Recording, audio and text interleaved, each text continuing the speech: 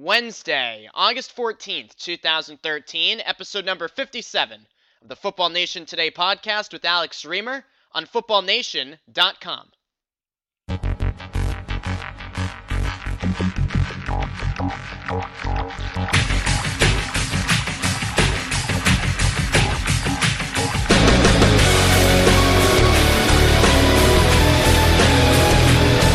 Welcome inside episode number 57 of the Football Nation Today podcast, hosted by yours truly, Alex Reamer, here on this Wednesday, August 14th. Hopefully you all are enjoying the final weeks of summer, spending a lot of time outside and not a lot of time inside, tweeting about the series finale of Breaking Bad.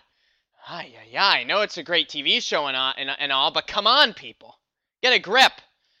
But we do talk football. It's not just angry, bitter ranting. There's a lot of that, too. But we do talk football here at Football Nation Today. Coming up momentarily in the first down segment, we'll take a look at some of the biggest storylines from training camp over the past week. Going to lead off with an evolving opinion I have on Tim Tebow, who played the majority of the Patriots preseason opener last Friday night against the Eagles. Now, you may know that I've been a Tebow supporter in the past. I have advocated for teams in this league to give him another chance to be a quarterback. It perplexed me this offseason when nobody wanted Tebow and the Patriots picked him up to be their third-string quarterback. I couldn't fathom why the Jaguars or the Browns or some other downtrodden franchise didn't give Tebow a chance. But after watching him for 2+ quarters last Friday night, I can figure out why a lot of teams, in fact, every team, didn't want to give this guy a chance to be a starting quarterback this year. He sucks on ice. Oh, he's awful. I've switched sides on the Tebow debate. I know that is groundbreaking news. The guy stinks. He can't throw. He doesn't have a future in this league. This is now his 4th year, and he isn't any more accurate now than he was in 2010. So I've switched sides with Tebow, an evolving opinion. We'll lead off the first down segment with that. I know that will make some of you out there very pleased. Then we'll also talk about another quarterback who can throw, Robert Griffin, except his coach Mike Shanahan isn't letting him, keeping Griffin out of contact drills and preseason games. There's been a lot of back and forth with this over the past number of days, and I, for one, am beyond annoyed with this story. It's a story that's updated daily that doesn't have to be. There isn't all that much to it. You have a player who wants to play, a coach who wants to protect the player and the long-term interests, which is a welcome change from the reckless way in which Shanahan handled Griffin last year in that playoff game against Seattle. But to me, the story is how Robert Griffin doesn't shut up about it, how he's so worried about the perception of himself, he continually speaking out against his coach, against his organization, and causing all of this unneeded controversy. Speaking of controversy, new Eagles cornerback Cary Williams called his team soft.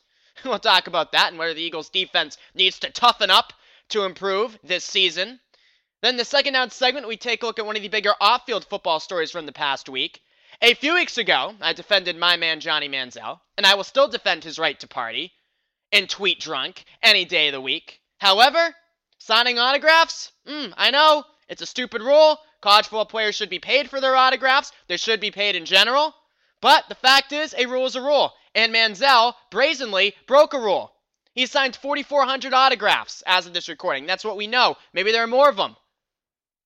Not a good move, Johnny Football. Not a good move at all. We'll talk about that. Then the third down segment is a big upper slowdown segment, debating whether or not Eagles owner Jim Irsay did the right thing in tweeting an apology to his fan base after a preseason loss.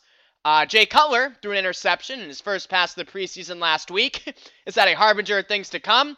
And Adrian Peterson says he considers PED allegations to be a compliment because, of course, he's never used them. Buying what AP is saying? Then the fourth down segment's a Reamer rant. Bengals defender James Harrison, yes, our old friend James Harrison, says the Hard Knocks camera crew doesn't deserve to be in the sacred Bengals locker room. These football players, they think they're doing God's work, and they're just playing football. Talk a little about James Harrison as well. It's Football Nation Today. My name's Alex Reamer. Back after this.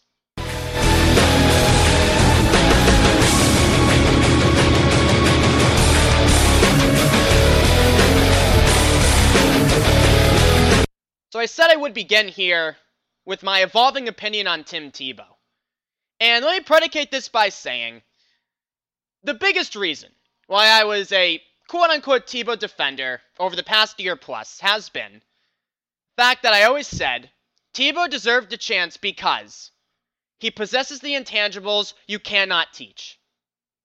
I thought you could teach him to become a better passer, be more accurate, have better mechanics, read defenses better. I thought over time, an athlete the caliber of Tim Tebow, a football player, quite frankly, the caliber of Tim Tebow, would be able to improve as a quarterback in the NFL. Put him around veterans, put him around the best coaches in the world, and I thought Tebow had a real shot to improve. Someone just had to give him that opportunity. But man, after watching him on Friday night, entered the Patriots preseason game towards the end of the second quarter when backup Ryan Mallett got knocked out with a head injury. After watching him last Friday night against a bad Eagles defense with third and fourth stringers, by the way, I see that I was wrong. Very wrong on Tebow. I've concluded this, folks. The Patriots are not building towards anything with Tim Tebow. So why is he here? You look at the offense they run with Tebow at the helm. It's far different than anything the Patriots would normally run with Tom Brady or even Mallett, who, oh, by the way, is no great shakes himself. But at least Mallett can kind of throw the football, as in he can throw it more than 10 yards down the field. Tebow can't do it. Still can't. There was a lot of read option, which means a lot of Tebow running around aimlessly before getting sacked or throwing the ball away. Tebow was sacked 3 times for a combined loss of 23 yards on Friday night. He only completed 4 of 12 passes for 55 yards, and 3 of those 4 passes were either screen plays or dump-offs. It did not look good. It wasn't even the Patriots' offense. Now, I know what you're saying. If you might still be a Tebow guy out there. Alex, what are you getting all worked up for? It's highly unlikely Tebow will be a factor this season, and I understand that. But crazier things have happened. It was just 2 seasons ago when the Texans had to start their third-string quarterback, TJ Yates, in a playoff game.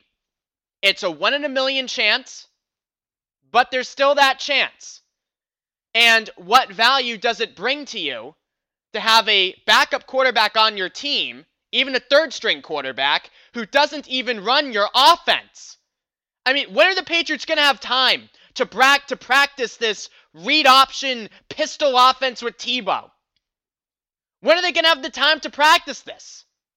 They're not going to. I don't understand what good it does the Patriots to have a guy on their roster in Tebow who runs a completely different offense from Brady or even Mallett.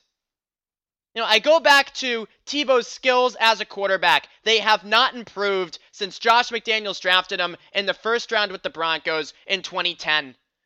This is anecdotal, I know, but I remember from watching that game, one play in particular. There were a number of plays, but one play in particular, Tebow's rolling out to his left. He has Zach Sudfeld, who's a monster of a man. He's like 6'7", right? Right in front of him, right in his face. And he tucks the ball and gets sacked. Doesn't throw it to Sudfeld, who's wide open, right in front of him, rolling to your left. Your left-handed thrower should be one of the easiest plays in the book. And Tebow couldn't see Sudfeld, who's 6'7", in front of him, tucked the ball under his arms, ran around aimlessly, and was sacked for a loss. 4 years in the league, it hasn't improved.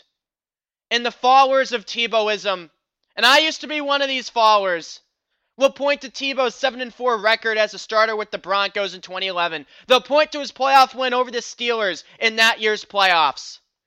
But they'll ignore the fact that the Broncos were more lucky than good that season, that Tebow's win-loss record is more of a product of luck than skill. They'll ignore the fact that Tebow only had a completion percentage higher than 50% twice that season. Or that the Steelers refused to cover receiver Demaryius Thomas on a screen pass in overtime, which resulted in the game-winning 80-yard touchdown. The kind of offense Tebow runs would not win long-term in the NFL. I know the league is going into a more read option direction. More quarterbacks are running some form of the pistol offense, the pistol formation. But here's the difference between Tebow and Robert Griffin and Russell Wilson and Colin Kaepernick. The difference is those guys can throw. Tebow cannot. And you even look at Tebow as an athlete. You compare him to guys like E.J. Manuel, who impressed in his first preseason game with Buffalo last week, or Geno Smith, who I know is injured but still play along, or even backups like Terrell Pryor with Oakland, or Dennis Dixon with the Eagles. Those guys even are better athletes than Tebow is. They're faster than Tebow. They're more elusive than Tebow. Tebow's a fullback who's still trying to play quarterback. And I'm not saying you have him change positions. I think it's too late in the game for that. I think he is what he is. I just don't see the reward here with the Tebow signing. There's not a lot of risk, I'll admit that. He's still the 53rd guy on the roster, but since when is Bill Belichick in the business of wasting roster spots on his offensive coordinator's pet project? Said it at the time of the Tebow signing, I'll say it again now. The biggest news story to me in regards to this season is what it says about Josh McDaniels' influence with Belichick and within the Patriot organization. Because over the past 2 seasons, we've seen a lot of former Broncos and former Rams make their way through Foxborough. Danny Amendola, Tebow, last year Brandon Lloyd, Who-Man, Michael Humananui, however you pronounce his name, the tight end. On and on the list goes. And few of these guys, by the way, have worked out. We'll see about Amendola. I know Tebow won't work out because he still can't throw. And to be an NFL quarterback, you have to throw.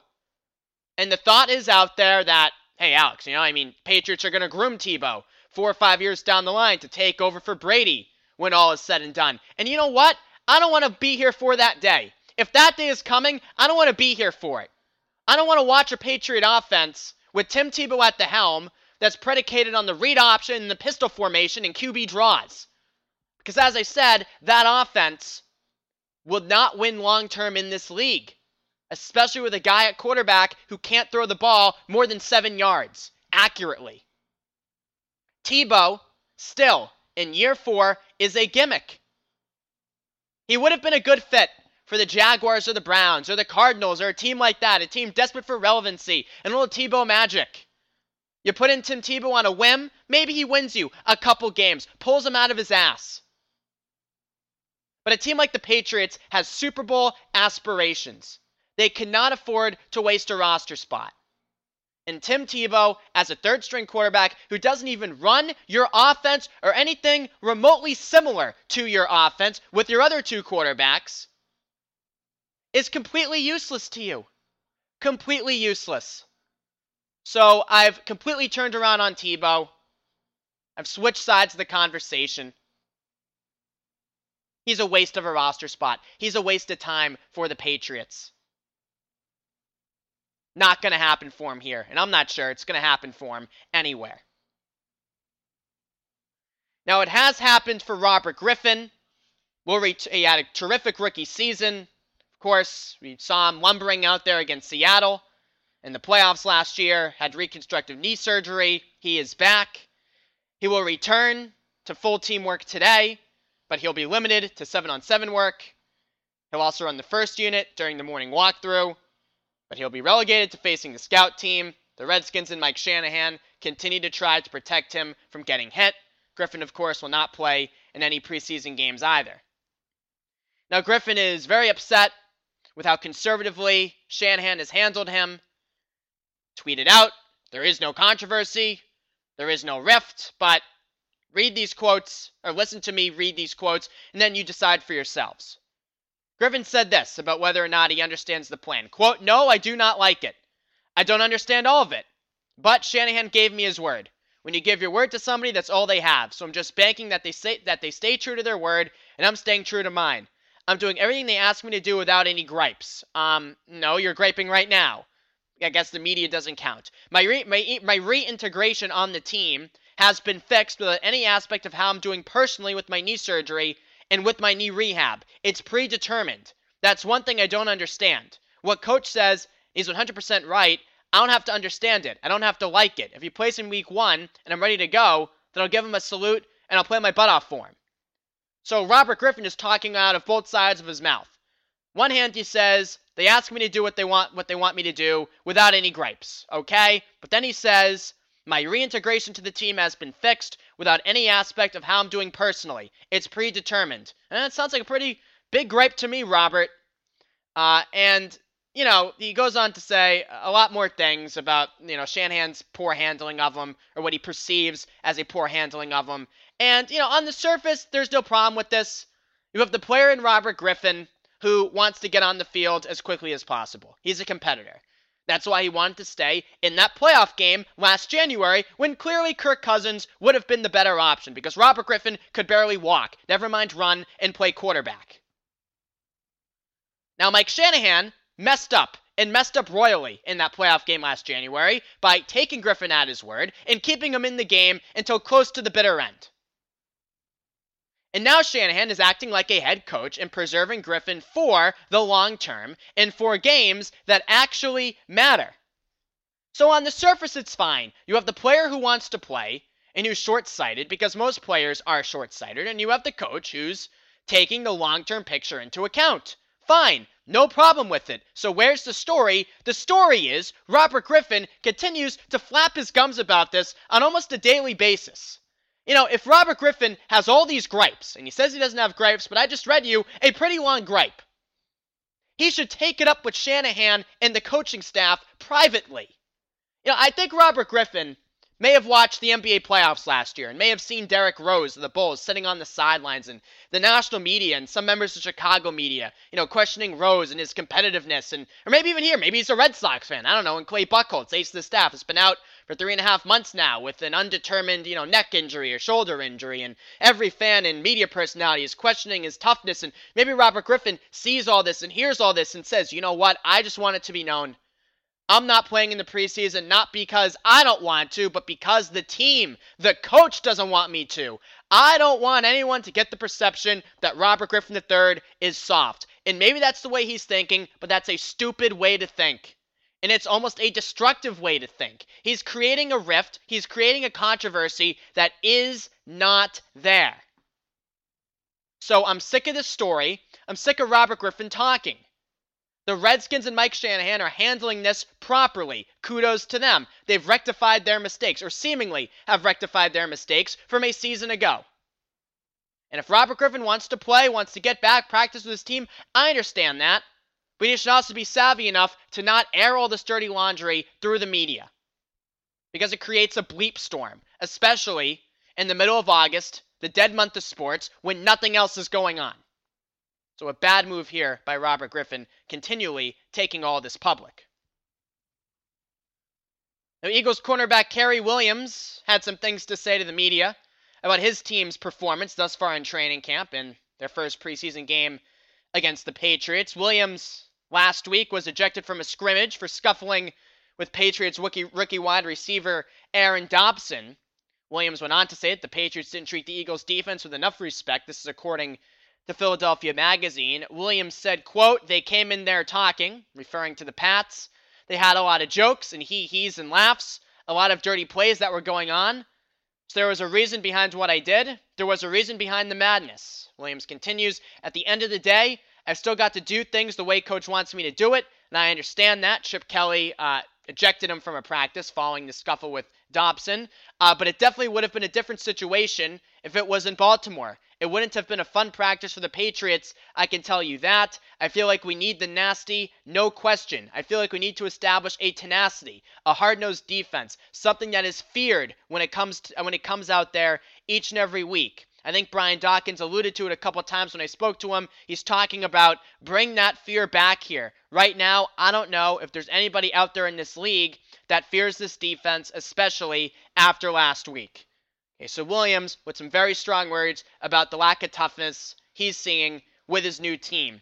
Coach Chip Kelly, as I said, ejected Williams from practice last week and simply said, if you do that in a game, you're kicked out, so we practice like we play. And we commend Chip Kelly for saying that because it makes perfect sense. Practice like you play. And the Eagles' defense's problem is not that they're not tough enough. It's that they're not good enough. They surrendered 27.8 points per game last season, good for 30th in the league. Wretched. I don't see a lot of talent on this defense right now. And I understand Williams wants to rile up his team, but this is his first year with the Eagles, and he missed most of the offseason camps anyway. And as I said, Chip Kelly is right. You don't get better by practicing how to bring the nasty. You get better by practicing schemes and trying to work cohesively as a unit. It's good to have an edge. And there's obviously an intangible physical element to football and playing defense in the NFL. There is. But you need to have the talent first.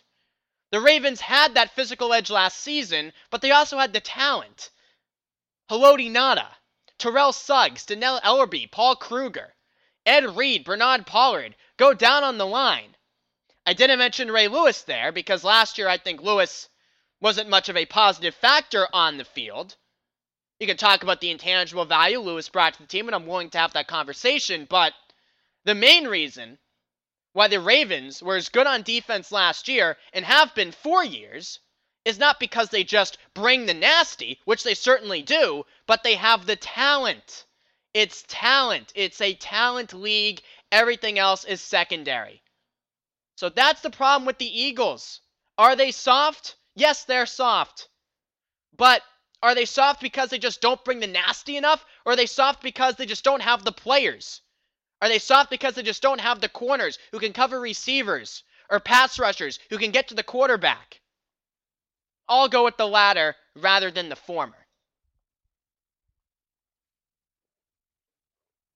Moving on to our second down segment where we discuss one of the bigger off-field football stories of the past week. We usually talk about an NFL story in this space, but next year at this time, the reigning Heisman Trophy winner, Johnny Football, Johnny Manziel, will be in the league unless he totally self-destructs.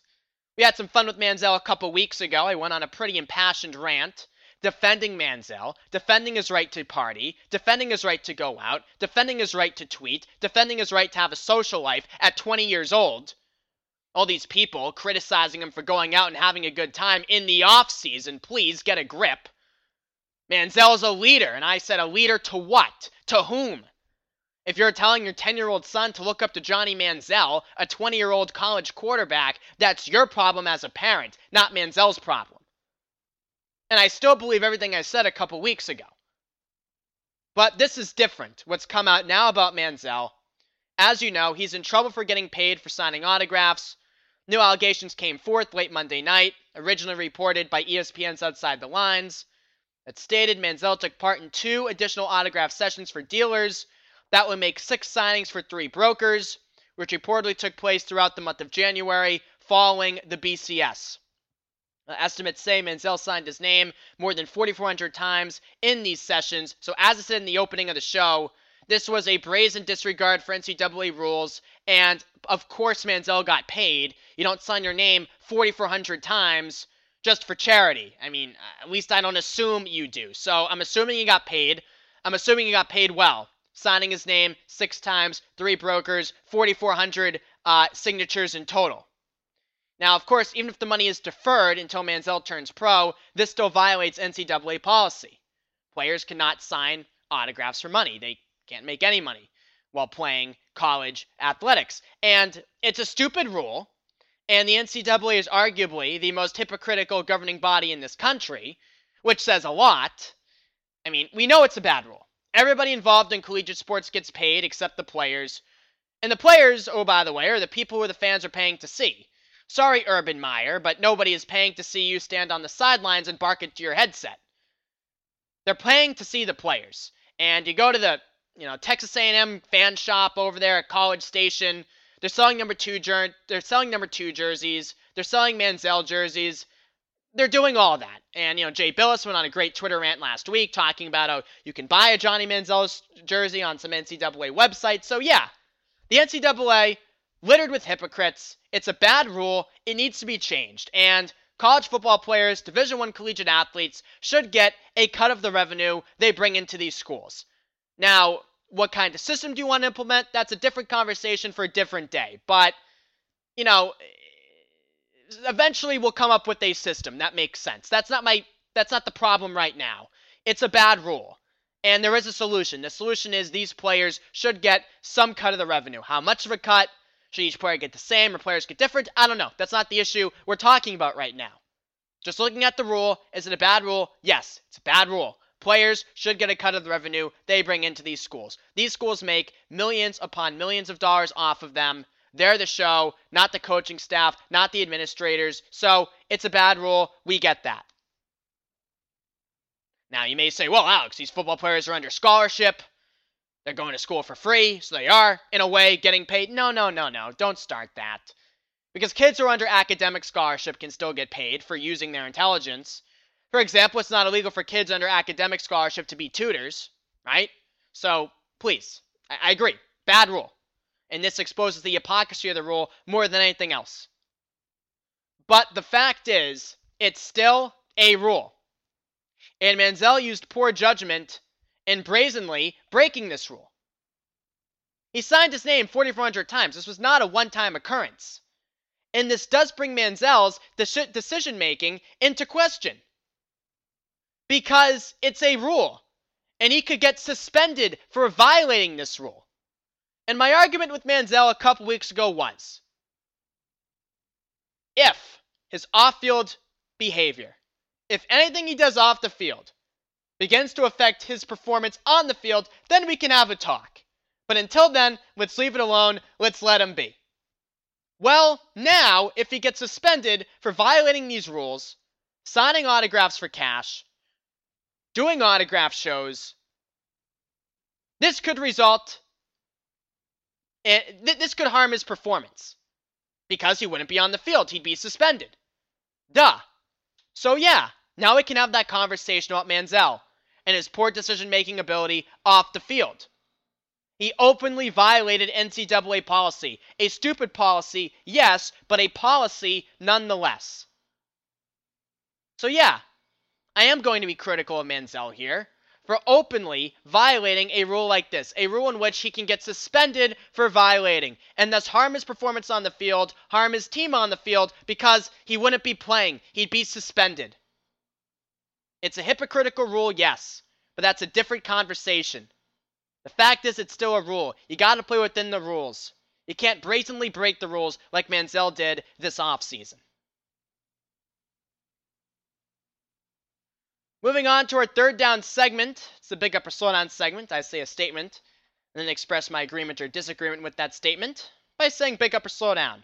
Topic number 1. Colts owner Jim Irsay tweeted an apology to fans this week after the Colts' 44-20 preseason loss to the Bills.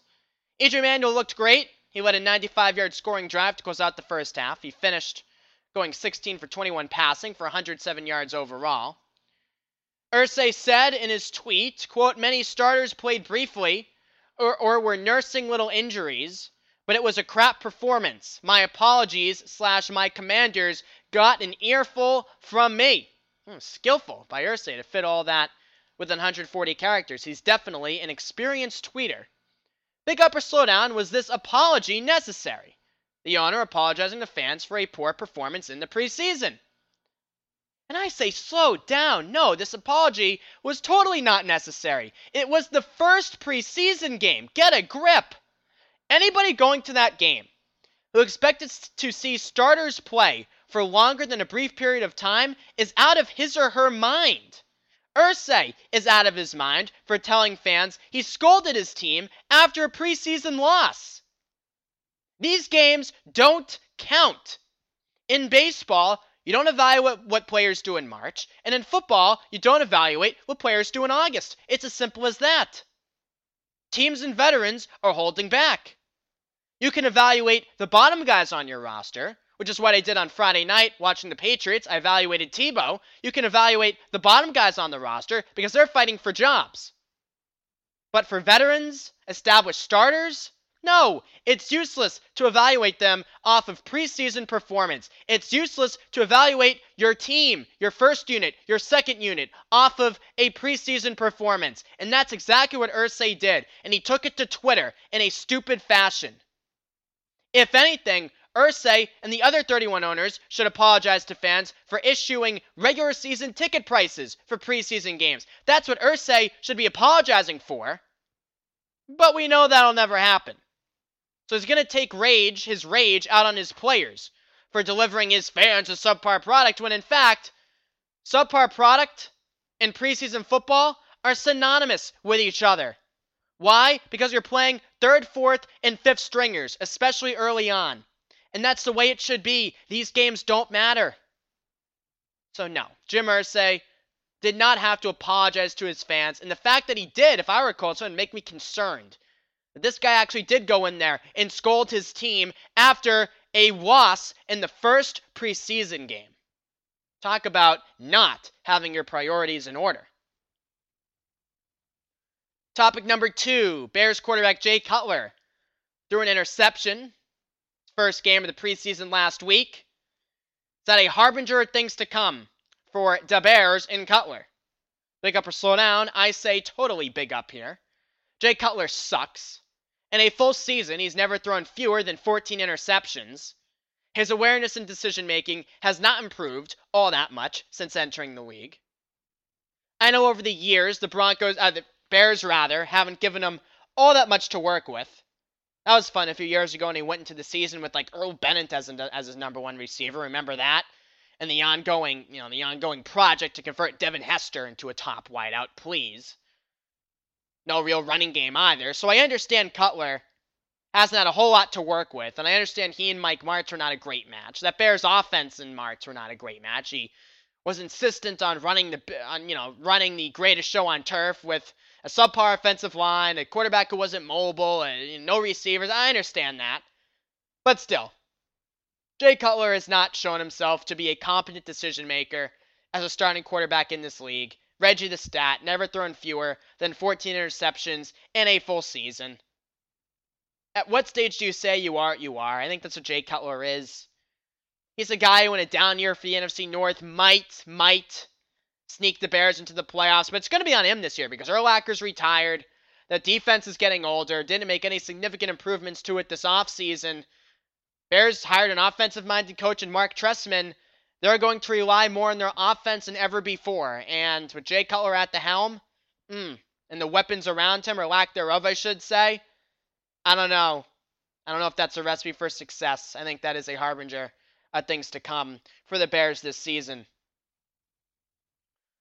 Final question here. Kings running back Adrian Peterson says he considers PED allegations to be a compliment. Oh, all right. Peterson, you on steroids? No, I'm not, but thanks for the compliment. Am I buying what he's saying? Big up or slow down? No. Slow down here. Buying what he's saying. Oh, I've never used steroids. I don't even know what they are, really. PED, so that's a compliment. Thank you. Well, I'm doing so well. I didn't know that. Oh, it's so flattering that people think I'm so good.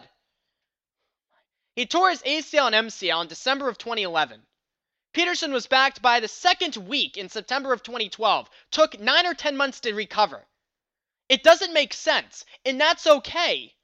But as we've covered before on the show, I think it's all right to speculate about PED use. I'm not sure if you can accuse, like Jack Clark did last week with Albert Pujols, especially 10 years after a supposed conversation with a trainer. I'm not sure how appropriate that is. But I certainly think you can speculate. I mean, just look at it. Peterson tore his ACL and MCL in December of 2011. He's back second week of September of 2012. And oh, by the way, has the greatest season a running back has ever had. I mean, come on. Something doesn't add up here. And the same can be said for Robert Griffin. And I'm fine with that. It's a better product when Peterson and Griffin and these star players recover quickly from serious injuries. It's in the best interest of the league. Means a better product for us, the fans and viewers.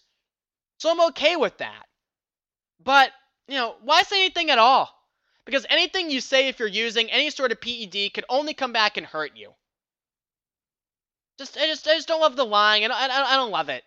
Do I have proof that Peterson has used steroids? No, I don't have any hard proof.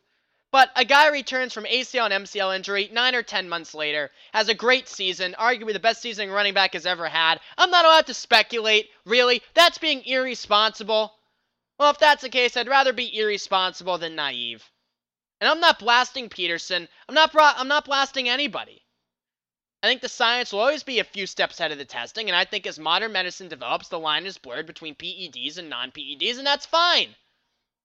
But just don't say anything at all about it. So no, I am not buying what Peterson is saying here. Not in the least.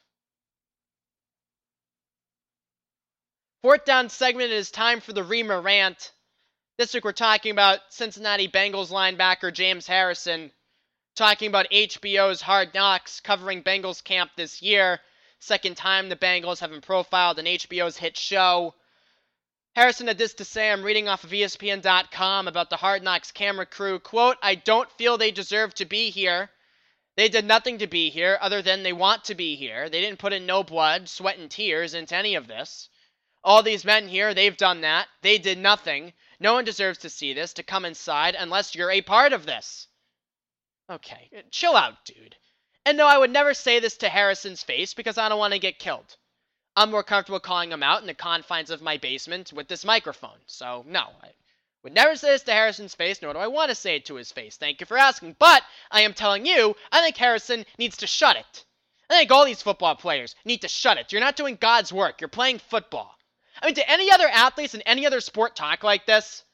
HBO had that show leading up to the Winter Classic. They didn't do it this year because of the NHL lockout.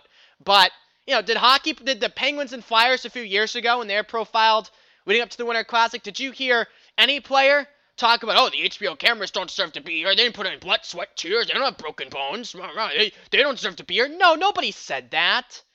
Any baseball players say that whenever there's a camera crew in the locker room or the clubhouse? They may get annoyed at the media, but no one says, oh, the media hasn't put in blood, sweat, and tears. You know, started spring training in February, playing until September, October. They don't put in the sacrifice. They don't work out in the offseason. They don't deserve to be here. No, nobody says that. Basketball players don't say it. Nobody says it except football players. Because they have an holier-than-thou aura about them, and it's ridiculous. Yeah, you're right, James. The HBO Hard Knocks camera people have not put in blood, sweat, and tears into the upcoming season. Nope, they haven't. So they don't have a right to be there with their cameras and film you? I mean, come on, dude. You might not like the media attention, you may not like the Hard Knocks crew, but don't personally bash them like this. It's gonna be awkward now around there, huh? I mean, but really, come on. How about the fans who show up to your preseason practices? Do they not deserve to be there either? Watching you play? How about the ones who pay hundreds of dollars to see you live on Sundays? Do they not deserve to be there? Or is it the free access that Harrison has a problem with? You know, if maybe each cameraman paid a couple $100, could he get access to a few Bengals practices and preseason games? So he could do his job and film the TV show? Oh, come on, man. You're playing football. You're not doing God's holy work. Give it a rest. No other athletes talk like this, except football players. It's holier than now. It's sickening. Get off the soapbox, James. Hit a quarterback with your helmet. Get fined tens of thousands of dollars. That's what James Harrison I want to see. I want to see you take off Ben Roethlisberger's head this year. That's all I want out of you. Enough with this righteousness, please.